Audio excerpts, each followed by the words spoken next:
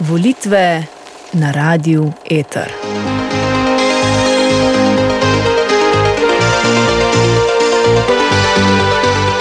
Moja dežela, to je njena lepota.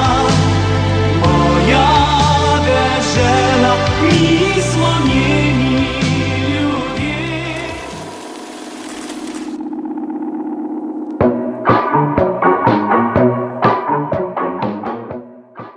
Marjetka je prejšnji mesec dopolnila 18 let. Čestitke so prihajale iz vseh strani. Marjetka, vse najboljše, pa bomo končno lahko kaj skupaj spili. Marjetka, naj se ti uresniči vse želje, zdaj pa hitro poizpit za avto. Bravo, Marjetka, zdaj pa si že prava ženska. Še malo pa bo naša mala punčka šla od doma, pa bo imela svoj šiht, pa svojo družino, pa svoj dom. Ah ja, teža misli na svojo prihodnost je Marjetko hitro opomnilo, da je 24. aprila čakajo prve volitve. Politično socializirana Marjetka je od staršev že dobila lekcijo, kako se obnašati in kaj moraš imeti s sabo, ko greš na volitve. A ustavilo se je pri vprašanju, kaj moraš obkrožiti. Po zadnjih raziskavah Nina Medija je bilo v drugi polovici marca neodločenih 19% Slovencev. Kar pomeni, da se petina Slovencev, tako kot Marjetka, zadržuje pri istem vprašanju. Komu oddati svoj glas? Pa vendar, kaj je tisto, kar najbolj vpliva na to, za koga se bomo odločili? Politologi, teoretiki in PR-ovci se naj za sekundo ugriznejo za jezik. Ker preden lahko odgovorimo na to vprašanje, moramo razumeti, kaj sploh pomeni, da gremo na volitve in kakšna je sploh vrednost naših volilnih glasov.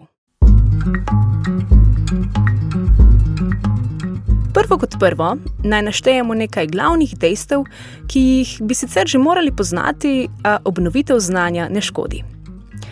Prvič, vsak polnoleten državljan Republike Slovenije ima pravico voliti in biti voljen. To je temeljna politična pravica in osnova vsake demokratične ureditve.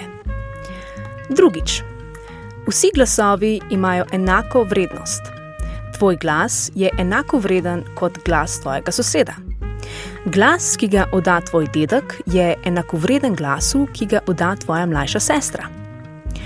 Tretjič, 24. aprila imamo državnozborske volitve. Te potekajo na 4 leta. Takrat volimo poslance državnega zbora. Državni zbor je zakonodajno in predstavniško telo in opravlja funkcije sodobnega parlamenta. Torej, sprejema spremembe ustave, zakone in druge splošne akte, poslovnik, državni proračun in zaključni račun proračuna, ratificira mednarodne pogodbe in razpisuje referendume. V državnem zboru imamo 90 poslancev, od tega 2 predstavnika italijanske in madžarske manjšine. Torej, izvoliti moramo 88 poslancev. Kako? Imamo 8 volilnih okrajev in znotraj teh 11 volilnih enot. Znotraj vsake od teh 11 enot se izvoli po enega poslanca, torej 88 poslancev.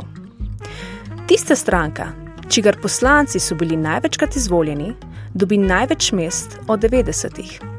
Torej se mesta v parlamentu sorazmerno razdelijo glede na pridobljene glasove. Za vstop v državni zbor je z Ustavo Republike Slovenije predpisan 4% volilni prag.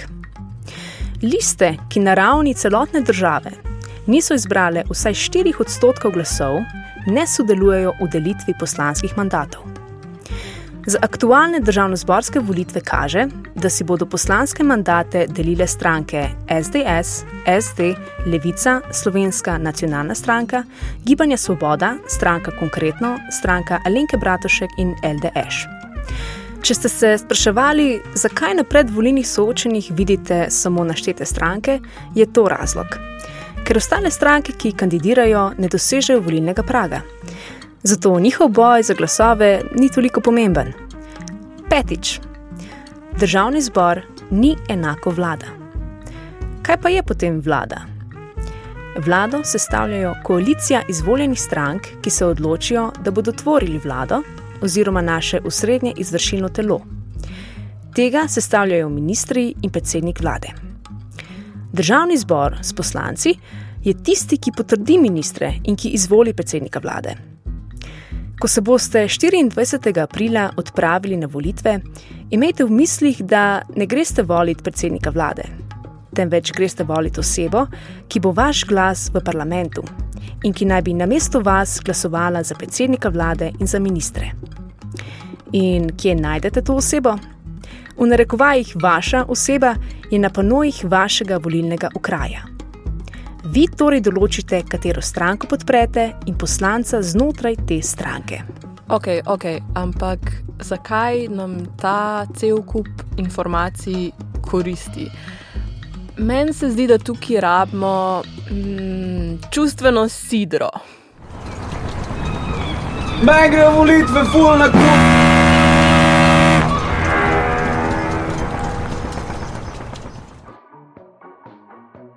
Torej, zasidrali smo se v pogovorni del oddaje.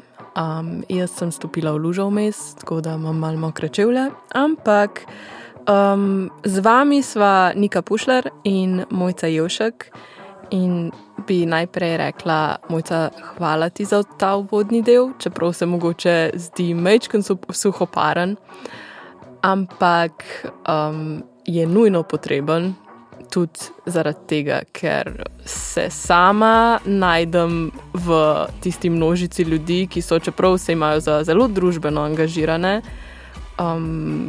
se mogoče majčken manj spoznamo na razne izraze, rahlo guilty. Zdi se mi, da je včasih kaj takega kar težko priznati. Potem pa, ko pride do teh stvari, do teh izrazov, oziroma zakaj volimo, koga volimo, kdo sploh kandidira in kdo se zavzema zakaj, modro kimamo. To me spominja na takrat, ko me nekdo vpraša, kaj študiram. Sinologijo. In marsikdo ne ve, kaj sploh je to. Zdaj sem se že kar navadila preverjati, ker je ljudi včasih sram vprašati, ko se jim zdi, da bi morali to vedeti v bistvu. To je mimogrede študij kitajščine in kitajske kulture, če rečemo čisto poenostavljeno, če je še komu neznano. Sprašujmo ljudje, sprašujmo. Vsaka niša v svetu ima svoje besedišče in žargon in če ne vprašamo, ne moremo vedeti. Tako da hvala, Mojca, in da se vrnemo nazaj v pristanišče. Hvala, Nika. Danes bomo v bistvu govorili o mladih, o politiki, o volitvah. Zakaj so v bistvu zbrali to temo? Itak je en stereotip, da so mladi apolitični, da jih politika ne zanima.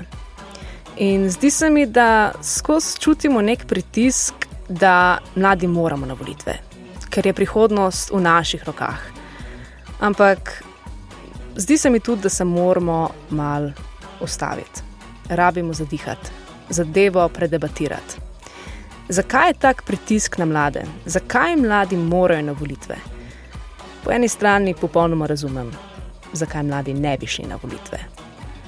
Z Mojco sva šli na teren malo vprašati, ne samo mlade, ampak v bistvu vsakogar, ki je bil pripravljen stopiti pred telefonski mikrofon in je privolil, da z nama deli njegovo mnenje. Torej, vprašali sva jih, zakaj morajo mladi voliti, oziroma zakaj mladi ne volijo. Zdi se mi, da velikrat mlade ne zanima politika, zato ker to deluje kot nekaj izredno zakompliciranega. Meni se zdi ful pomembno, da gremo mladi volit, ker to je eden najbolj pomembnih načinov, kako lahko vplivam na to, v kakšnih razmerah živimo, kaj se okoli nas dogaja, katerim problematikam se posveča pozornost. Jaz mislim, da moramo mladi na volitve zato, da nekako povemo, v kakšni državi želimo živeti čez par let in kakšne spremembe si želimo videti. Ok, Nika. Kako misliš, da mladi dojemajo politiko? Zelo resno vprašanje. Če pomislim na ljudi okrog mene, v bistvu prepoznam nekako tri tipe če greva malo stereotipično. Tako da ljudi nasplošno, oziroma pač v najnem primeru mladih. Torej, imamo tiste izmed nas, ki so prepričani, da je vse eno, ali pa iz raznih razlogov ne želimo prioritetizirati politične in družbene angažiranosti. Torej, če smo čist iskreni, a ne? Življenje v našem svetu je res polno stimulacij, sploh za nas mlade.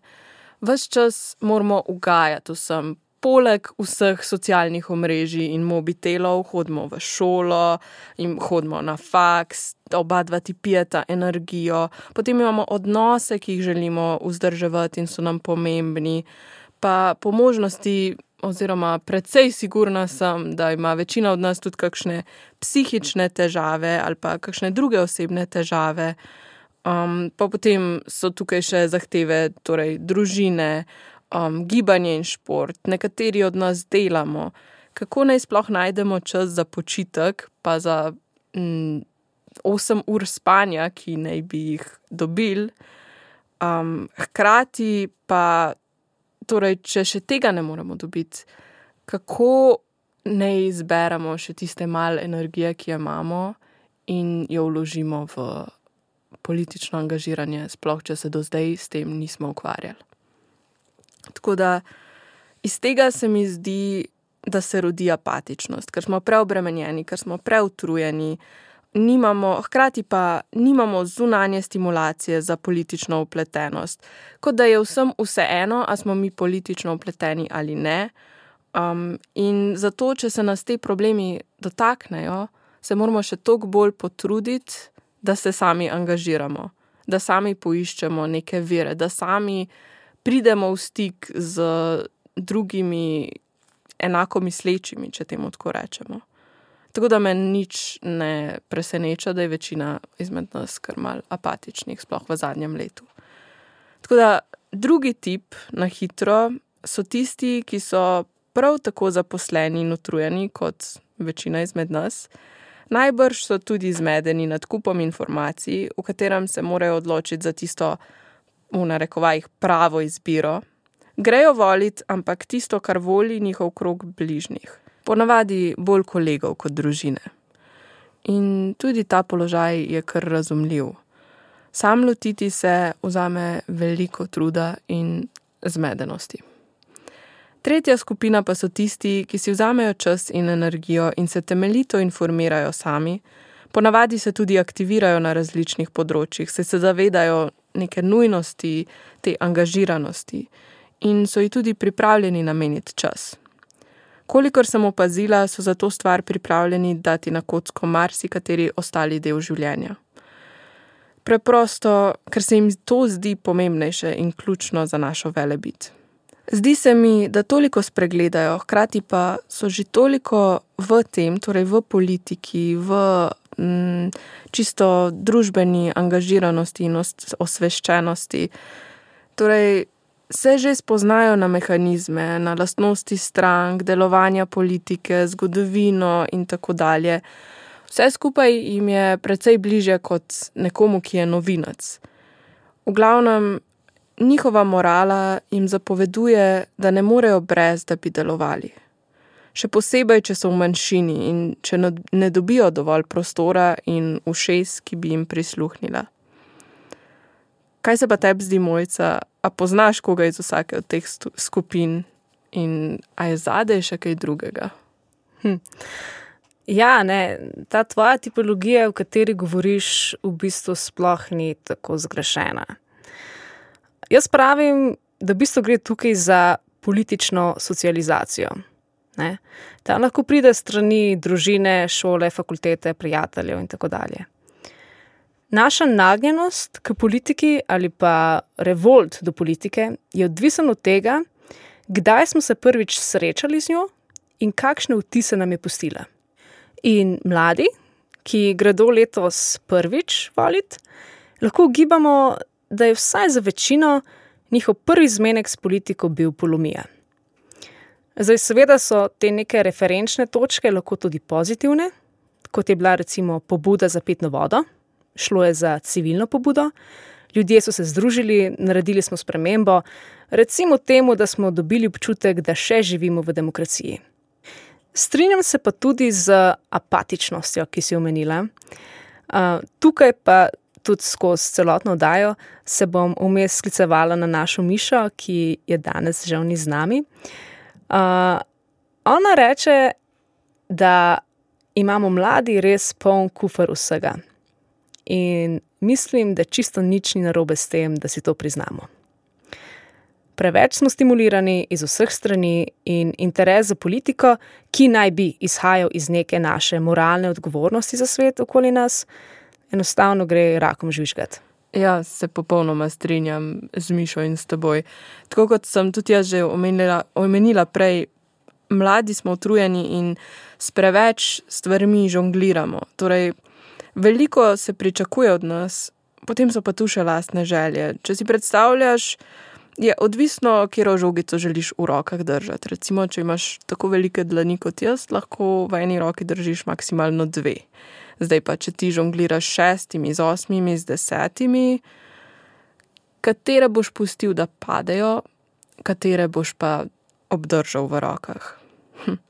Mislim, da nam je mar, samo da se hkrati zelo hitro otopimo.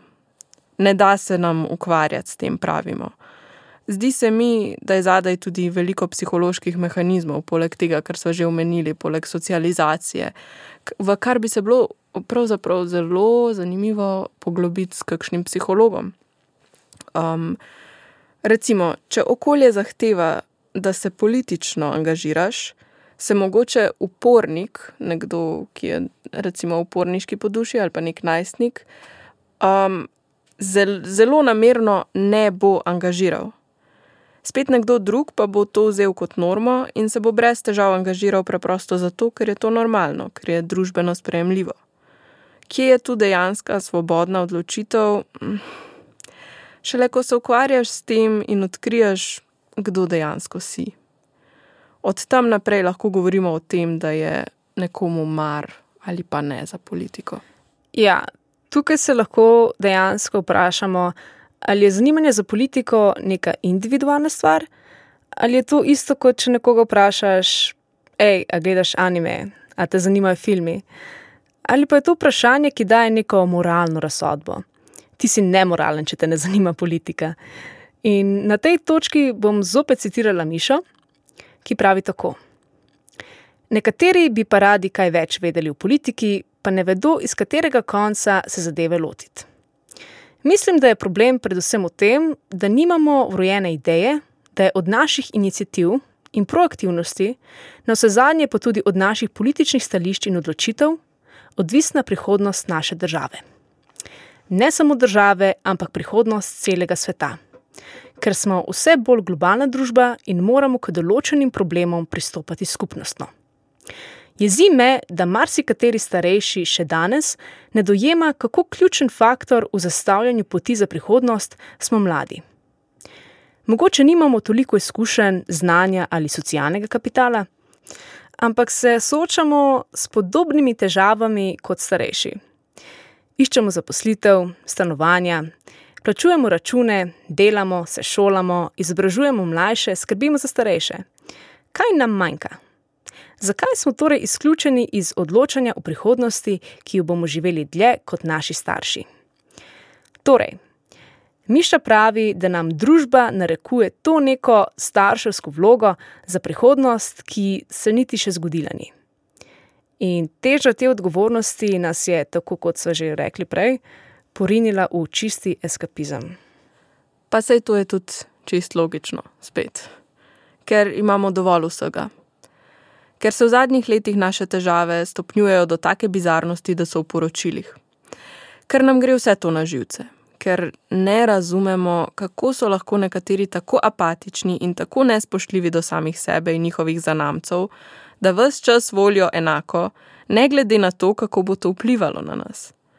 Ogroženo je naše življenje, njegova kvaliteta in velebit.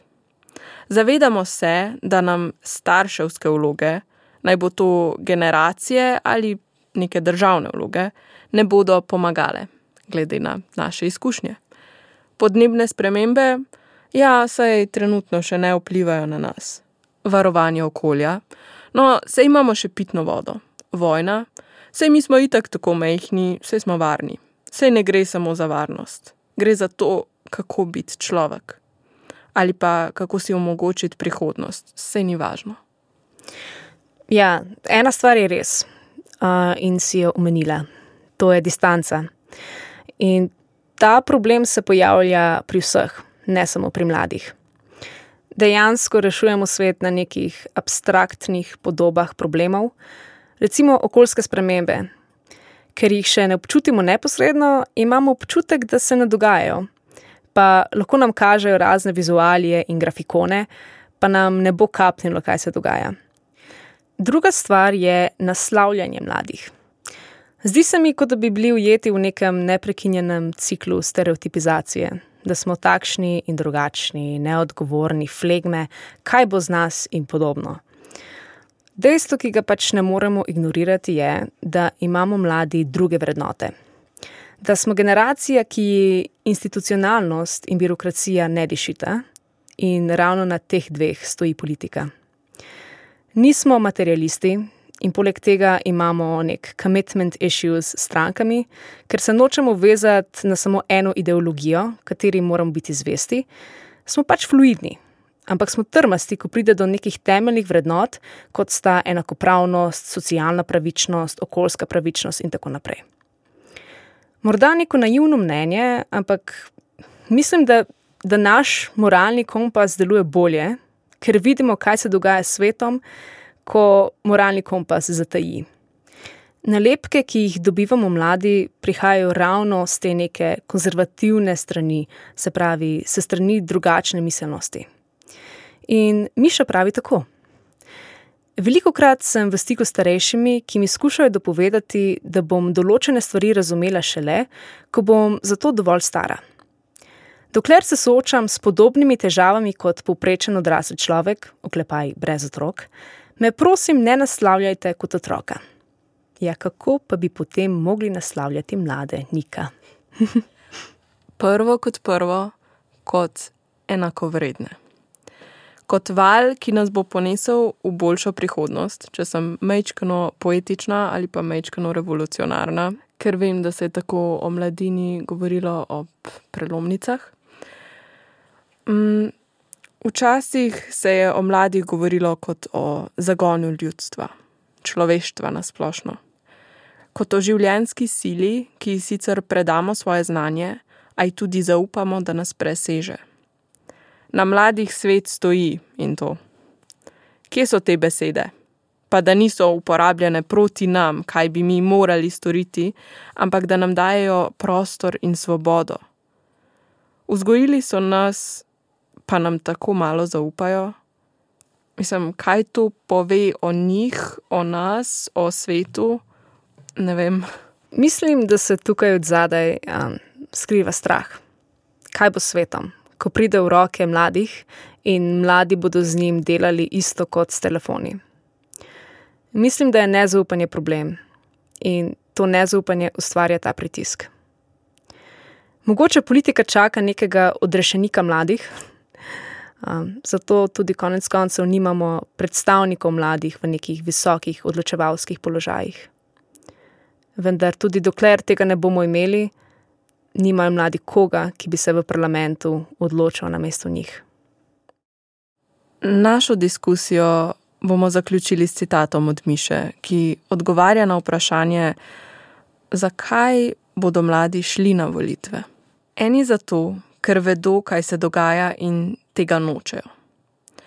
Določeni zato, ker je cool biti politično angažiran in gredo na volitve njihovi kolegi. Tretji zato, ker jih bodo na volišča zvlekli njihovi starši in bodo po vsej verjetnosti volili, kar jim bodo naročili. Četrti pa sploh ne bodo šli, ker za volitve nimajo časa, ker bi se morali o tem, koga bodo volili, odločiti, ali pa ker jim je preprosto vseeno. Ker so izgubili zaupanje v politiko, institucije in vse te, ki jih imamo vsi dovolj. Težko se je odločiti, koga voliti, sploh če se prej o politiki nisi z nikomor pogovarjal. Nisi bil nikoli politično aktiven in nimaš pojma, kaj vse te besede v volilnih programih pomenijo. Volit bomo šli. Ampak bi nas šlo še več, če bi politiki znali nasloviti mlade. Če bi nam znali v nam razumljivem jeziku predlagati par stvari, ki bi olajšale naša življenja. Takšne, ki bi sovpadale z našimi vrednotami in nam dale občutek, da stvari lahko gredo na bolje. Od mladih ne moreš pričakovati poznavanja političnega diskurza, če jim ga ne razložiš. Predstaviš, jih o njem ne izobraziš. Kaj mi služi državljanska vzgoja, če se v 7. razredu napiflam definicije besed, ki jih ne razumem?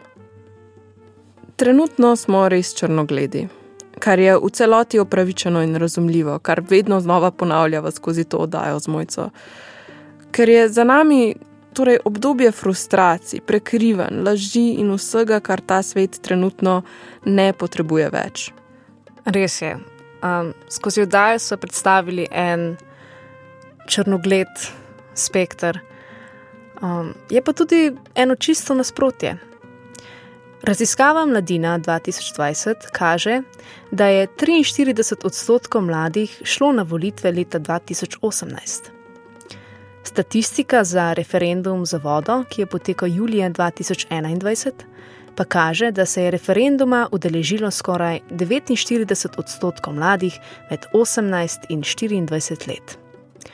Tako da očitno smo na nekem pozitivnem trendu.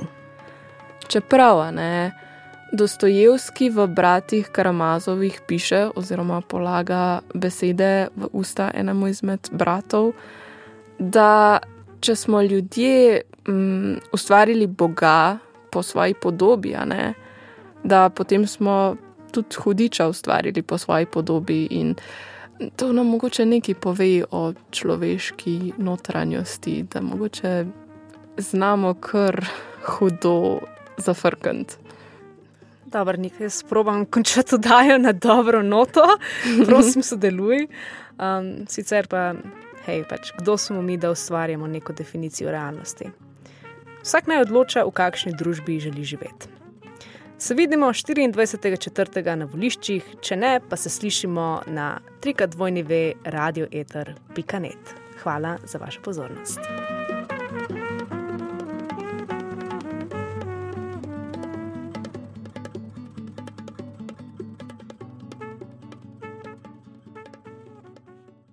Eter! Eter! Eter! A mačka iščete? Ne, psa.